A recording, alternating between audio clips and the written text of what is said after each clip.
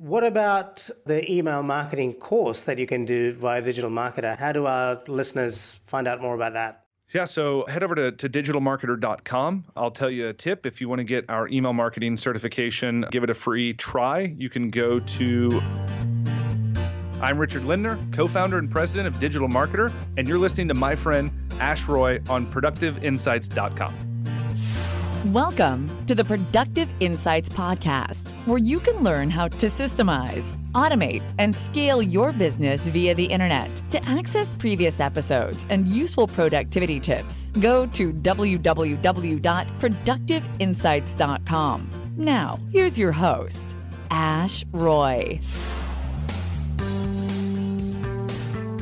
Hello there, this is Ash Roy, the founder of productiveinsights.com, with a quick message for you.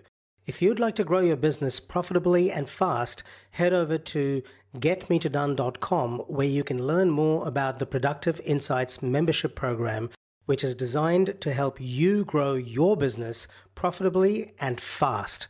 We help you get clear on your target audience and create an irresistible offer around the specific problem that you solve for your audience. Once we've established an offer that's a good fit for your audience, we then help you to scale your business using marketing automation, which means you spend less time working and more time enjoying the fruits of your labor. If you'd like to learn more, head over to getmetodone.com right now and take that first step towards your business success and your time freedom. I hope you enjoy this episode and get a ton of value from it. I look forward to seeing you at getmetodone.com. Welcome back to the Productive Insights podcast. This is Ash Roy, the founder of Productive Insights and the host of the Productive Insights podcast. Today we have some excellent content from one of the founders of Digital Marketer, and that is Richard Lindner. And we're going to be talking about email marketing. This episode turned out to be so much more than email marketing. Richard shared some fantastic tips around transformational leadership and how that differs from transactional leadership. And just that one tip alone can transform the way in which you manage your business and lead your team. He also shared some great ideas around how to improve your email marketing through indoctrination campaigns and re-engagement campaigns. And he shared some specific resources you can go to improve your email marketing skills. And then, as you probably heard in the opening snippet, he also shared how you can get access to some of Digital Marketer's content for free for a month. So I hope you get a ton of value from this episode, because I certainly did. If you do find it useful, please do share it with somebody else that you think will benefit. The URL for this episode is productiveinsights.com/171, and that's where you can access all the show notes.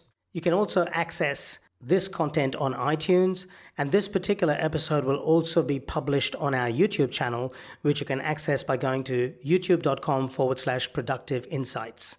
This episode is brought to you by productiveinsights.com.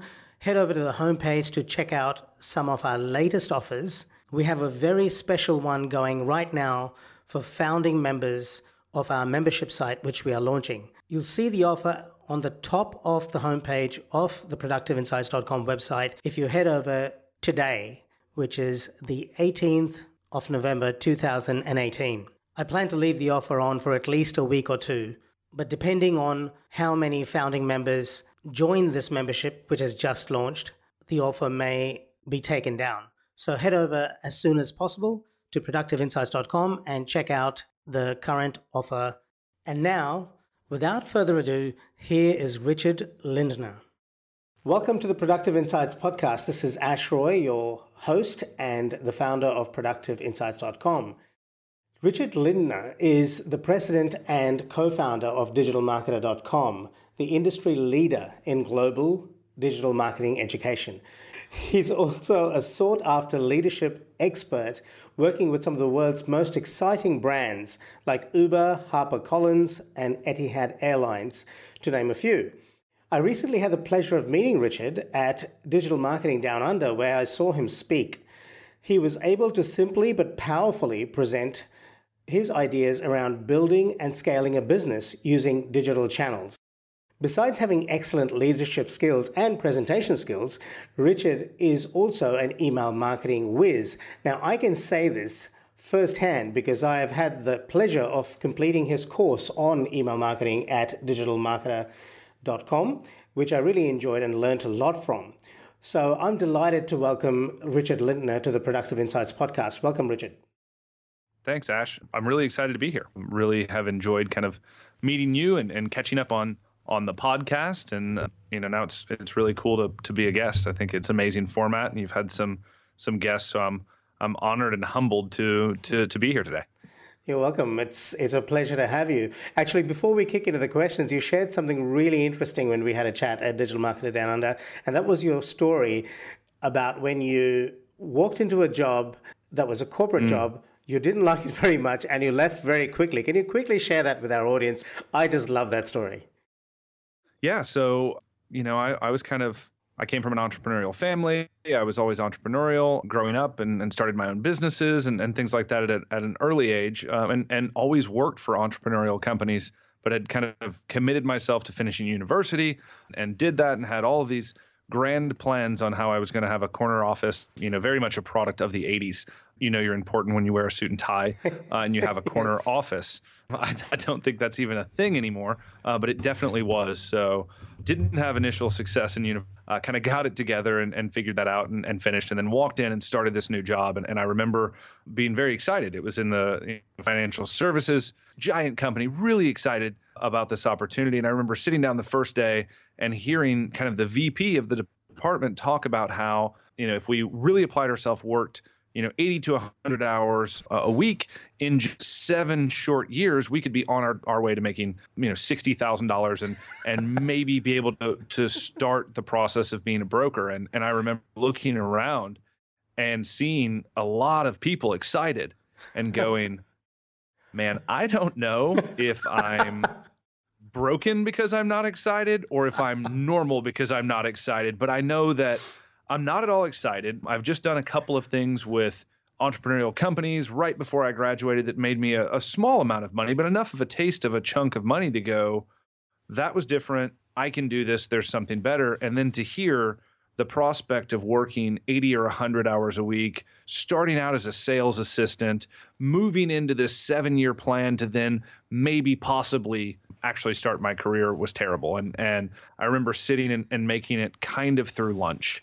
And at lunch, when everyone else was leaving to go take a very short lunch break, I got up and I walked into the same guy's office. And I'd known him for quite a while, not just from professionally interning, but he was an indirect friend of the family. So it made it extra special to walk in and say, man, he said, how's it going? Any questions? I said, I've been trying to answer one question all day. And that is, how do I make it to the end of the day without quitting? And I'll tell you, I don't want to burn any bridges, but this is not for me. And I know the closer it got to lunch, I knew that the answer of how do I make it to the end of the day is you don't. So then it became, how do I make it to lunch? And this isn't the place for me. I'm so very sorry. And I left and I quit. And I said, I don't think there's a way to do this without burning bridges. I'm just trying to be totally honest with you. I can't sit here another minute. This isn't for me. Left and gosh, fast forward to 2 a.m. that morning, my kind of second mentor, one of my first really big influencers, especially as it relates to digital and all things online. And I had been sitting up at a bar until 2 a.m. And I don't think the bar had any cocktail napkins left. All we did was write business ideas on these cocktail napkins. And I remember, I guess I'll see you Monday. And I said, oh, okay, what are we doing? He said, well, we're going to start a business. So let's grab your favorite 5 and I'll grab my favorite 5 and we'll meet on Monday to decide which one we're going to do. And and now that's how I'm here. So very indirect path, but one that I cherish. I love that story. I really love it. It's a very inspiring story. And I guess it appealed to the entrepreneur in me. So congratulations on Oh, thank you. On taking the leap and being so decisive. And I think that's a large part of successful entrepreneurship. Being decisive, taking responsibility for those decisions and accepting the possibility that it may not go your way, but then learning from it, whatever happens. Okay, so let's talk about email marketing. I'd like to start by addressing the elephant in the room, declining email marketing open rates. In the environment of the rise of the chatbots and all these other things that are happening, there's a whole lot of changes happening in the landscape. Facebook is starting to have reduced engagement, which could arguably be pushing people back more towards email.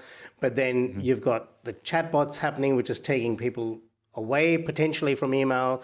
We're seeing some reduction in deliverability rates. Could you share your thoughts on this? Yeah, there's no doubt that overall email open rates and click-through rates are declining when you're still kind of focused on email as it was 3 to 5 years ago. But I'll ask a question because it's funny. If you listen to the newest technology, email marketing has died once a year for about the past 5 years. And there continues to just be a different murderer that's guilty. Now, I'm a big fan of in addition to, not in lieu of. And if you think about Facebook, for example, Facebook was a great example. You as a user of Facebook, when they want to communicate with you, how do they do it? They actually send to you. Yeah. When Twitter wants to communicate with its members, how does it do it? It sends you an email. When LinkedIn wants to communicate with its members, it sends them an email. Email continues to be the way to communicate with your engaged members. Now, engaged being the key metric there. The number one contributing factor to email deliverability is engagement. It trumps everything. The problem is email marketers or just marketers that use email as one of the ways they promote their product or service or talk to their members are continuing to resist email list hygiene, continuing to resist not measuring the size of their list, but measuring the effectiveness. So it's kind of a chicken egg scenario. When you have an unengaged email list and you continue to email them, then it actually causes your engaged people to receive less of your emails. Beautifully put. Right? The key to winning an email now is to focus on engagement and to know when a user becomes or a reader becomes unengaged and to trigger a specific campaign with the whole goal of re-engagement. And here's the kicker. If they do not re-engage, you stop talking to them. Yes. It's such a hard thing to do, right? Because you're measuring the value of your email list and the number of subscribers that you have, and that's just a dangerous trap to fall into. Yes. Just to go a bit further into what you said in terms of list hygiene for our listeners, if you're not familiar with list hygiene, it's basically the process of regularly clearing out people from your list who have not engaged. So people who have never opened an email or not opened an email in the last 6 months, whatever you decide is the criteria for engagement, you take them off your list because the email providers tend to measure the open rates and engagement rates of your emails that you're sending out and then decide on how well that email is delivered. I believe Google is in on this as well. Is that correct? Yeah, absolutely. So you nailed it. So here's typically what happens. You send out an email to your list. And now let's say you've got MSN and Yahoo and Google. They're going to allow the first few thousand emails through, right? Yeah. So let's say a digital marketer, our email list makeup is broken down. About 50% of our subscribers are on Gmail, right? A large segment of our list is Gmail. So if Gmail becomes a problem on deliverability, we're really going to feel that, really feel it. So what most broadcasts do is they just say, okay, you've got 500,000, 700,000, 1 million subscribers, whatever the number is. Yeah. You press send and it just sends them out in no particular order. Now, Gmail goes, okay, we're going to take the few thousand and then we're going to pause. We're not going to let any of the other ones through. Now, MSN and Yahoo does the same thing. And what they're doing is they're going to wait and watch and see. Yeah. What's the engagement? How many people open? How many people archive or delete without opening? How many people open and unsubscribe or open and complain? And they're going to give you a general kind of grade based on that. If the grade is good, the rest of the emails from that sender with that subject line are delivered based on that grade. So they open the pipe and in the emails go. Or if it's bad, they go, oh, sorry. They close the pipe and right to the spam filter, all of those go. So again, the number one kind of factor in deliverability on the ESP level is engagement. So if you have a bunch of those subscribers that open, click, mark as important, scroll and read the email, move it over into a folder, all of these positive engagement mechanisms, then they're going to deem that based on those subscribers' interactions, that will be the same interaction as the rest of the subscribers. Think about it like a page rank on Google. If you were going to buy traffic or PPC, it's just an email rank, and they're protecting their users. Whether their users are search engine users or Gmail users, they don't care. Their number one goal is them and making sure that they're happy and they don't feel spammed or over-marketed to. Okay. What would you say is the optimum frequency at which you should be sending emails to your list? Yeah, so that depends. It depends on the level of engagement. I think everyone kind of has to figure that out for themselves. You email too infrequently, and then every time you email, people go, who is that this? again? I don't remember signing up for this. What? And you search your inbox. You're like, I haven't heard from you in a month. I don't even remember this. Bye. You email too frequently and bye. So you have to kind of figure that out through trial and error. I think the appropriate kind of question is, how are you adding value? Like, how often are you delivering ungated value or engagement or entertainment? And then we like to determine frequency by level of engagement. So the more you consume, the more emails we send. When you stop consuming, then you're obviously not interested. So we're, I guess, ascribing intent to your engagement based on the interest of the topic. Okay. I really like what Andre Chaperon does, and I interviewed him in episode 140, where he uses a tagging strategy to gauge what specific topics you're interested in, and then he flicks you off into these loops or sub loops, like the branches of a tree almost. If you click on something around productivity, for example, you'll get more emails about productivity, and that way he stays relevant in your inbox and increases engagement. So that seems to be quite a good approach too. Yeah, so we call it engagement-based segmentation. So if I send a newsletter out and that newsletter has maybe 3 articles and you only click one, then we're going to kind of do a similar thing, right? We're going to assume that if it was, so we don't do productivity, but let's say it was Facebook ads, right? Then we're going to assume that right now, because out of 3 to 5 options, that's the one you chose, right? So engagement-based segmentation means you engaged with content about this, so we're going to move you over into a segmentation list, and we're going to start talking to you about this more and more. Now, I think it's a similar strategy. We call them different things. We trigger them differently, but I'll tell you, I've been learning from and reading Andre's material forever. I thought Autoresponder Madness was amazing. I fell in love with soap opera series. He is just absolutely brilliant, not only in email, but in writing, right? And just, persuasive writing and engaging writing, opening loops. So I'm a big fan on staying relevant. I think if you talk to people about what they're interested in, they're obviously going to be more engaged.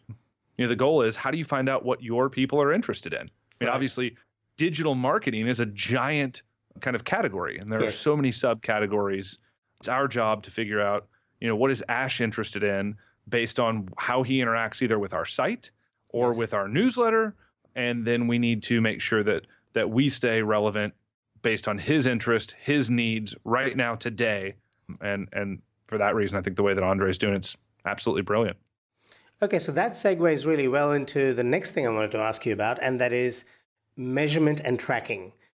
Any suggestions on how you measure this engagement and how you track it and use some kind of a feedback mechanism within your standard operating procedures or your business to consistently improve your deliverability? And as importantly, if not more importantly, how do you delegate that to your team?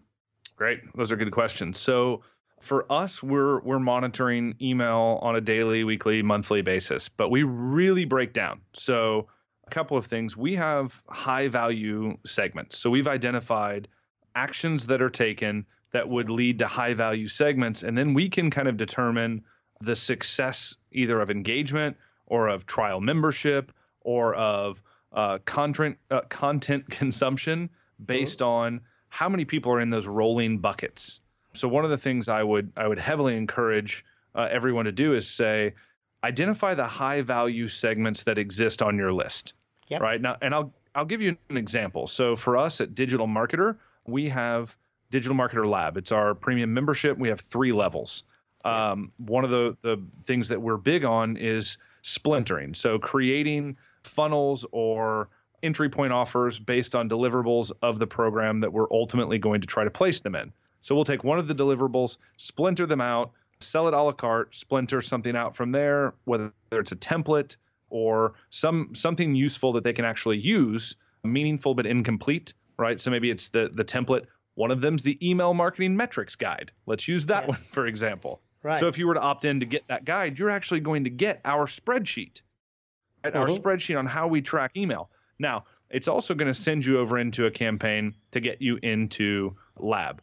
Now, we know that the average Lab member joins after buying 2.3 execution plans.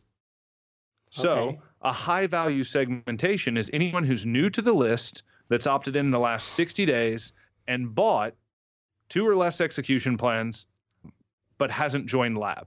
Right. Why is that a high value segment? Because we know that they are the most primed. They're new to the list. They've done most of what people who join Lab do. So the next logical step for them to take to get the value that most of our other members have gotten is to join Lab. So we're not going to talk to them about anything else. And I know how many Lab members per 1,000 I can expect from that segment each and every month. So the first thing is identify these high value segments, because it'll inform what campaigns you run. Now, those are rolling segments for us. So they're going to fill and empty based on some rules. So what campaigns should I send them? Well, I just send them the highest converting campaigns over and over again because it's new to them.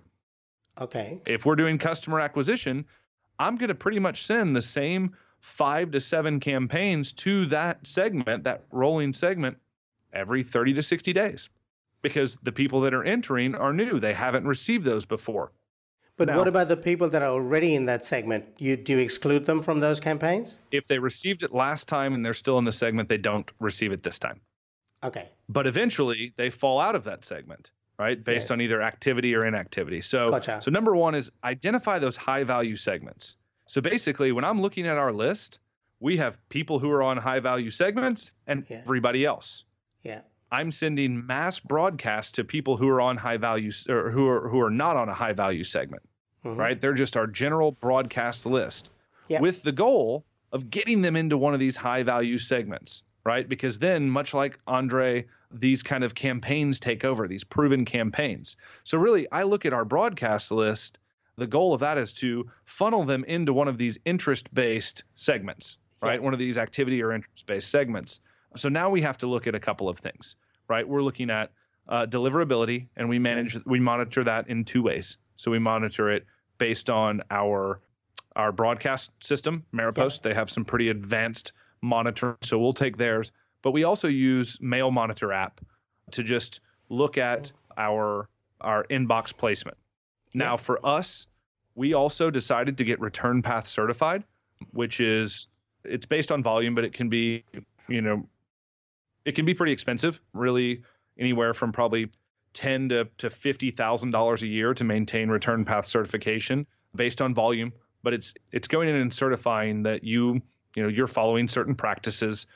Kind of gives you a innocent until proven guilty status. Right. What body is this with? It's with Return Path.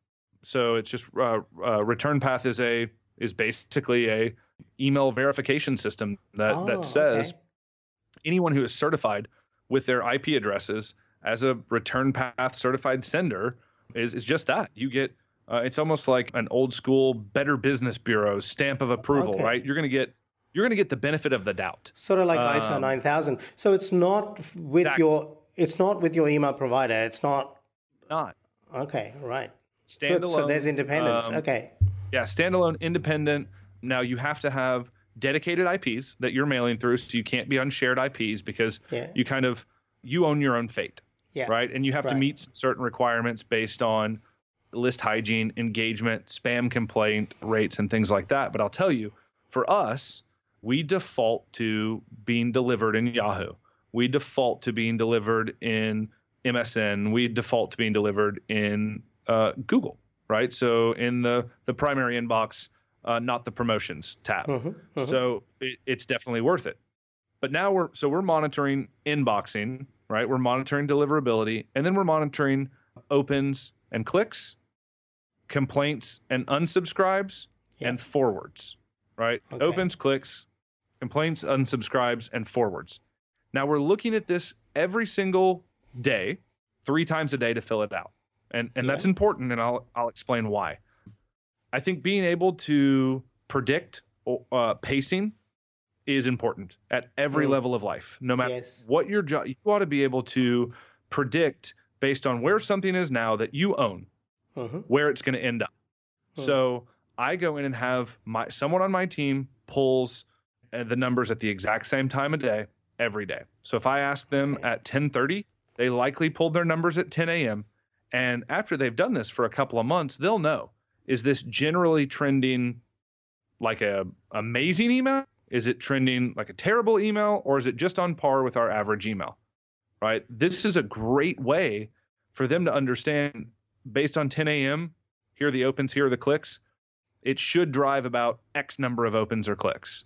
So if they're always pulling emails at 10 a.m., at 2 p.m., and at 5 p.m. before they leave, then they'll be able to understand what pacing looks like. And that's important to me, right? That's really important that people are able to start projecting and start pacing out emails, because it gives them a general understanding of the levers that they have to pull if it's not doing well, right? It's training through understanding cause and effect. So that's what we're looking at. Now, weekly, we're looking at all of our emails.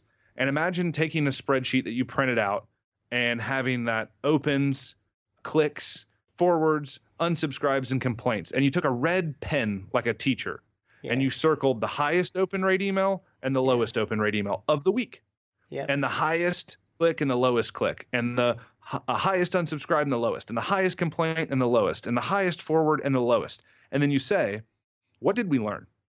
What are our subscribers telling us?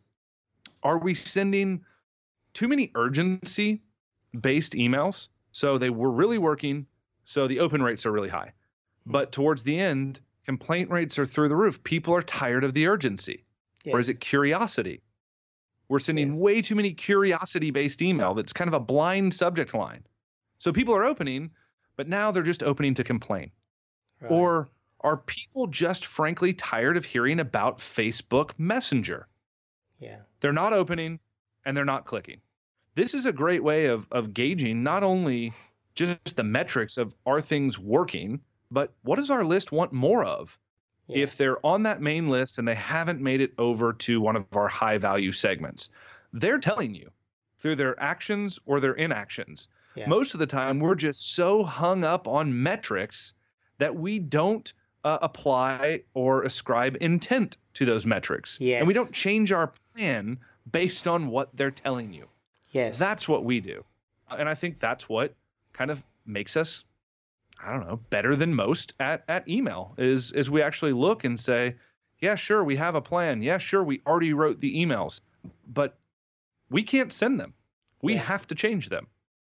And that's big. And that's how you train your people. Again, cause and effect. People aren't opening our emails. Why? I don't know. Well, go back and run through and tell me. Look at the highs and the lows of all of our KPIs and tell me what patterns you start to see. So this is very much a science, and you really put a lot of rigor into your process and your thinking. The things that jumped out at me were, one, you have to have a hypothesis, which comes back to the testing module I did with Digital Marketer. You have to have a hypothesis around what you expect to happen, because if you don't have the hypothesis, then you're not going to be able to form an opinion on whether or not your expectation was met. So you have to form a hypothesis around, okay, when I send this particular email, this is the reaction I'm expecting to get. But if I don't get it, I can now say, well, why didn't I get that reaction? And that takes you to intent. What is the intent with which your customer or your prospect opened the email was an intended outcome that they hoped to receive from opening that email not fulfilled, which is why they were disappointed and didn't read the rest of the email. And you can assess that by seeing whether they've clicked on links towards the end of the email and so on and so forth. So there's a lot of testing, hypothesizing, and then forming conclusions, and then feeding that back into your email marketing. So it's a test and learn, test and learn, test and learn approach. Absolutely. Yeah, it's the scientific method. I mean, you hit it right on the head. If you just start your email, kind of if your goal for email is to, do better, right? Or to drive as many clicks as possible, or to drive as many opens as possible, that vague goal will likely result in you driving less clicks or less opens than you ever have before. We believe that if we do this, this will happen, and then do it. And then every time you look at it, cherish failure. Cherish failure so much more than success, because rarely do we learn a lesson from success. Yes. If we go and try something new and everything we do, we win and succeed, and we've learned nothing, only that it typically works out. So what happens when it doesn't? Yes. We freeze. Yes. We live in it too long. But if every time we fail, and failure is forming a hypothesis, doing what you said you would do, and failing to hit the desired end result or outcome, and then going back and saying, why? What assumptions did I make that were incorrect, and how do I better form a hypothesis next time based on what I learned this time? I mean, that's just in anything you do, especially email. That's how you start to really engage and develop talent at any position in your company, is you start to teach them the goal. Yes. It's the difference between transformational leadership and transactional leadership. Right. Are you telling them the goal, telling them how the goal is measured, and then allowing them to live and try things within that to see, are they able to just achieve the goal, or are you telling them what to do and how to do it and how you'll measure it? Yeah. One of them will make you a great manager, and you'll be able to manage people and processes at whatever skill level they're at and you're at. Yes. The other one will make you a great leader of people and developer of talent. Yes. People will be able to do things that you would have never thought of, and ideas will birth from the process so much bigger than yourself. And you've just beautifully explained how we can train our team to think in a certain way so as to build that skill, that core competency within the business of not just email marketing successfully, but also of testing and learning, which in my opinion is invaluable in business today. And that is adaptability based on data that is coming back at you. This is perhaps the analyst in me, because I used to work as a financial and strategic analyst in the corporate world before this. But being able to read the numbers and read the story behind the numbers, more importantly, and be able to adapt on the fly is where there's so much fun, excitement, development, and iterative capability. Yeah. I'll tell you, if you give people a checklist, they'll do it. Yeah. But if you tell people, here's the way we've done it in the past, or here's the current process, but here's the goal. Yeah. They'll do it. And if something doesn't go wrong, or if something doesn't go right, if something does go wrong, if it doesn't go according to plan, they'll be able to use instinct to correct, because they understand the goal. Yeah. If you only give them the checklist, and I love checklists, I love documented processes, but I love documented processes when people understand the intent or the reason or the goal of that process, and they have freedom, and they understand how to think and go, okay, I did all the things in the list, and it should have received a ton of opens and a ton of clicks, but it didn't. Yeah. So that was the goal. Yeah. That was to get this segment of the list to raise their hand, to open the email, to click the email, or to reply to the email, or whatever it was. It didn't work, but since I understand the goal, I can make suggestions. I can bring suggestions on fixing it instead of just bringing problems. And I think that's big, right? That's, again, is it a checklist mentality, meaning I gauge my worth in my job based on completing this checklist, results be damned? Or do I take some ownership of the desired end result and I start to grow and I start to search and I start to use my brain and instincts and intellect to come up with creative ways to solve this problem? Or I just go, that didn't work, but I followed the checklist. Yeah. So we're big on empowering through knowledge and process. This conversation has become so much more valuable, because we've talked about so much more than email marketing. We've talked about leadership, which is something that you're very good at as well, clearly from this conversation. Okay, so let's talk about action steps. So to me, the biggest action steps from this conversation are get an understanding of what engagement means within your email marketing ecosystem, identify the high value segments, and then engage with those high value segments by sending them splinter content, which probably is bits and pieces of the larger piece of content that you want to sell to them, and see how they respond to that, and use those as breadcrumbs, if you like, trying to lead them to the promised land. And if they do continue to engage with those splinters, then make them an offer, and your chances of them converting on that offer are greater. If they don't engage with that content, then you need to have a process where you remove them off that particular segment. And over time, if they don't engage with any of your emails, you need to say bye-bye to them, which is difficult, but it's just like pruning a rose bush. If you don't do the pruning, you are going to end up with a poor quality result overall. So you got to kill your darlings, and you must ensure that a high proportion of your emails are clicked on and read. Now, in an environment that is particularly noisy, this is even more important, not less. The other important insight for me was learning from failures. I don't believe in failing for failing's sake, but I do believe that failures can be very instructive. You can learn a lot from them if you ask why. Why did this not work?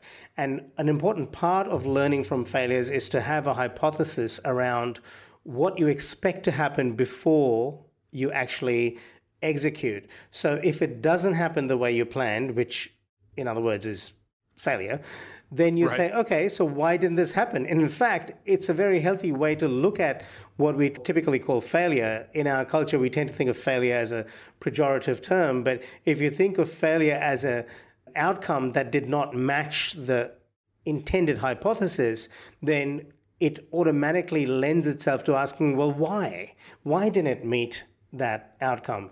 And therein lies the learning.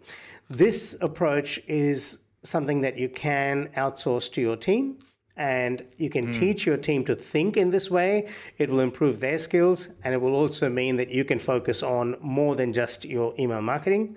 Some useful tools that you talked about were the Mail Monitor app, and you also talked about the return part certification, which is pretty expensive, but worth doing if there's good return on investment based on your revenue and profit, and that's something that you would probably know for yourself. Anything else you'd like to add, Richard?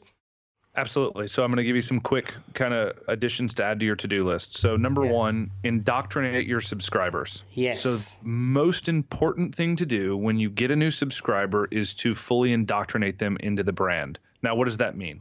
That means to introduce them to you, and I mean personality. Even if you're a brand, brands can't be void of personality. Like if they are, they're just called uninteresting.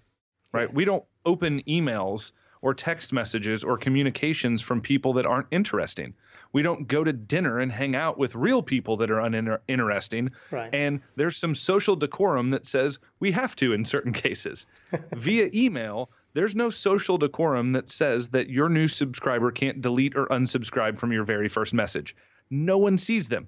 They're free to do with it what they want. So you need to indoctrinate people into your brand and have some personality behind it. What does your brand stand for? What do they stand against? You need to align the new subscriber with you. They need to be on whatever side of the issue or they need to be aligned against a common enemy or aligned with a common belief. That's number one in indoctrinating. You need to say, you're one of us. We're one of you. You found your people.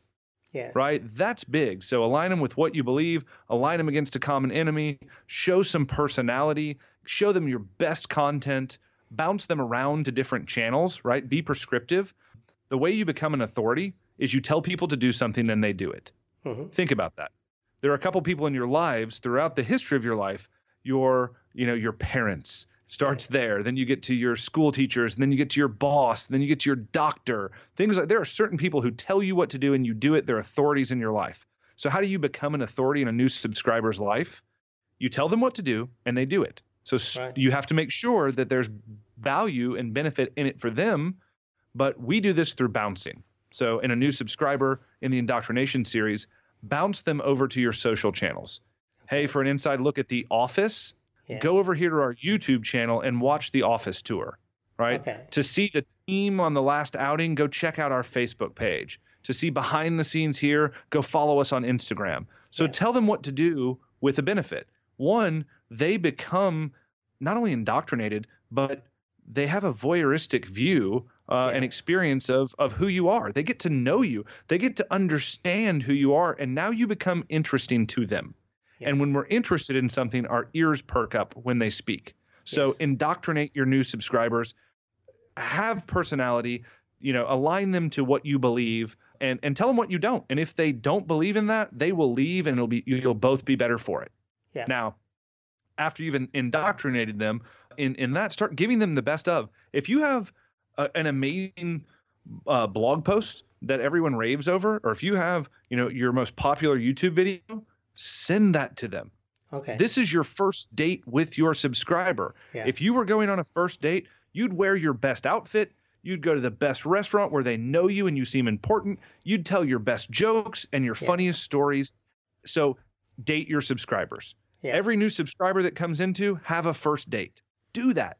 And now they'll start to care, and you'll see that engagement tick up because they know who you are. Whether you're a brand or a personality, they now know you.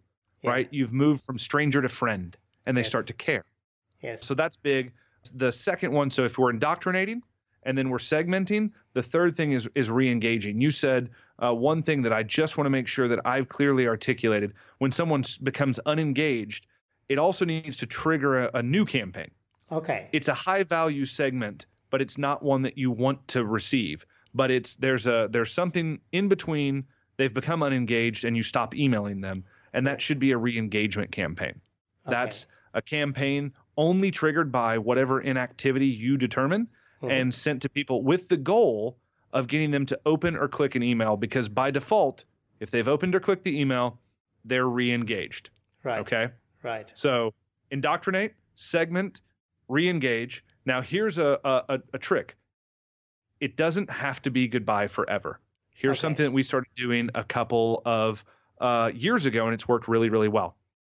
At the end of every week, we say, what was our best content email? What was our best promo email? And if we have a breakout email, we take that email, we go to our unengaged list, and we divide it by 7.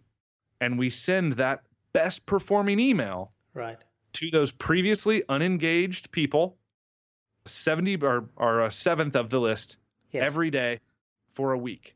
Now, we typically can send enough email that we won't take down our overall engagement by adding those unengaged. But what it'll do is we've now taken content that other people have engaged with over and above the level of normal engagement. So we have social proof that it's better than average content. And we're sending that to people who used to be actively engaged with the brand. Now, what happens if they open or click? They've now re-engaged themselves and they're back up. So this is how goodbye doesn't have to be goodbye forever. Because occasionally we send someone a message and say, hey, Ash, I haven't heard from you in a while. How are you? And maybe we haven't talked in a year. But maybe for the next 30 days, we talk 4 times. We've re-engaged our relationship. It happens all the time. Don't be afraid to do it with your email subscribers. That's fantastic. Man, you've just dropped so much valuable content. Thank you so much. Oh, thank you. So Any good books you can recommend? Now, there aren't many on email marketing that I've come across, but you've shared some very valuable principles underlying email marketing around engagement and communication and so on. So would you like to suggest some good resources we can check out?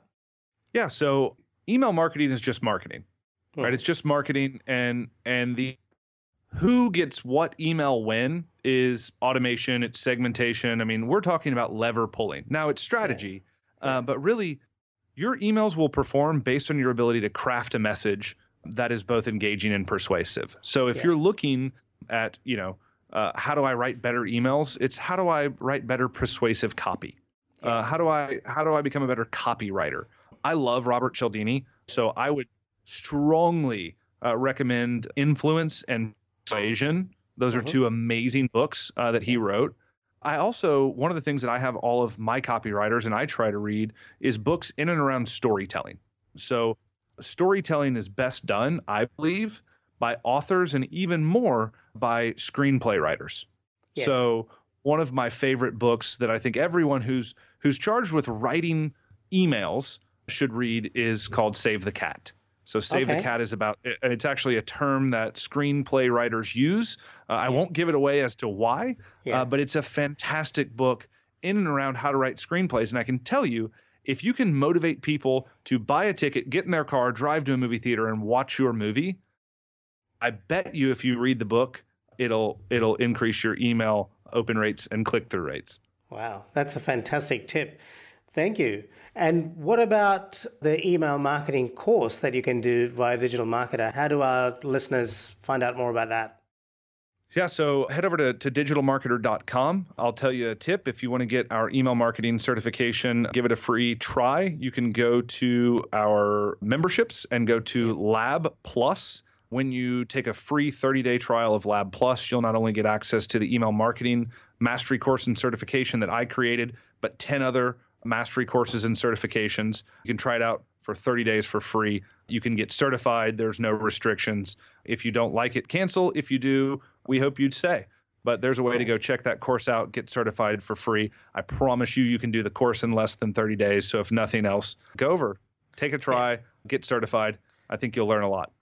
I did exactly that. I joined the monthly membership for about 2 months. And in those 2 months, I think I did 7 or 8 certifications. So it's definitely doable. And I loved the copywriting module. I got 98% in that, and I got 92% in email marketing. So those are two of my favorites. So they're two good ones. They're my favorites. So I highly recommend the courses. I highly recommend those courses. They're really good value. There's a lot of information there. You will need to take notes, but they'll be worthwhile because you can keep the notes forever. And you will definitely improve your skills and your knowledge as a marketer. So I highly recommend that. So Richard, how do listeners find out more about you? And is there anything else you'd like to share before we say goodbye? Yeah, come to digitalmarketer.com. That's where all my focus is at. You can either there or come check us out at Traffic and Conversion Summit. We get together once a year with 5,000 or 6,000 of our best friends, and we talk this stuff. We live this stuff for 3 days. So trafficandconversionsummit.com, digitalmarketer.com. And I'll leave you with, I really hope that you take some of the lessons in here that we talked about in application of email marketing and just apply them to something bigger.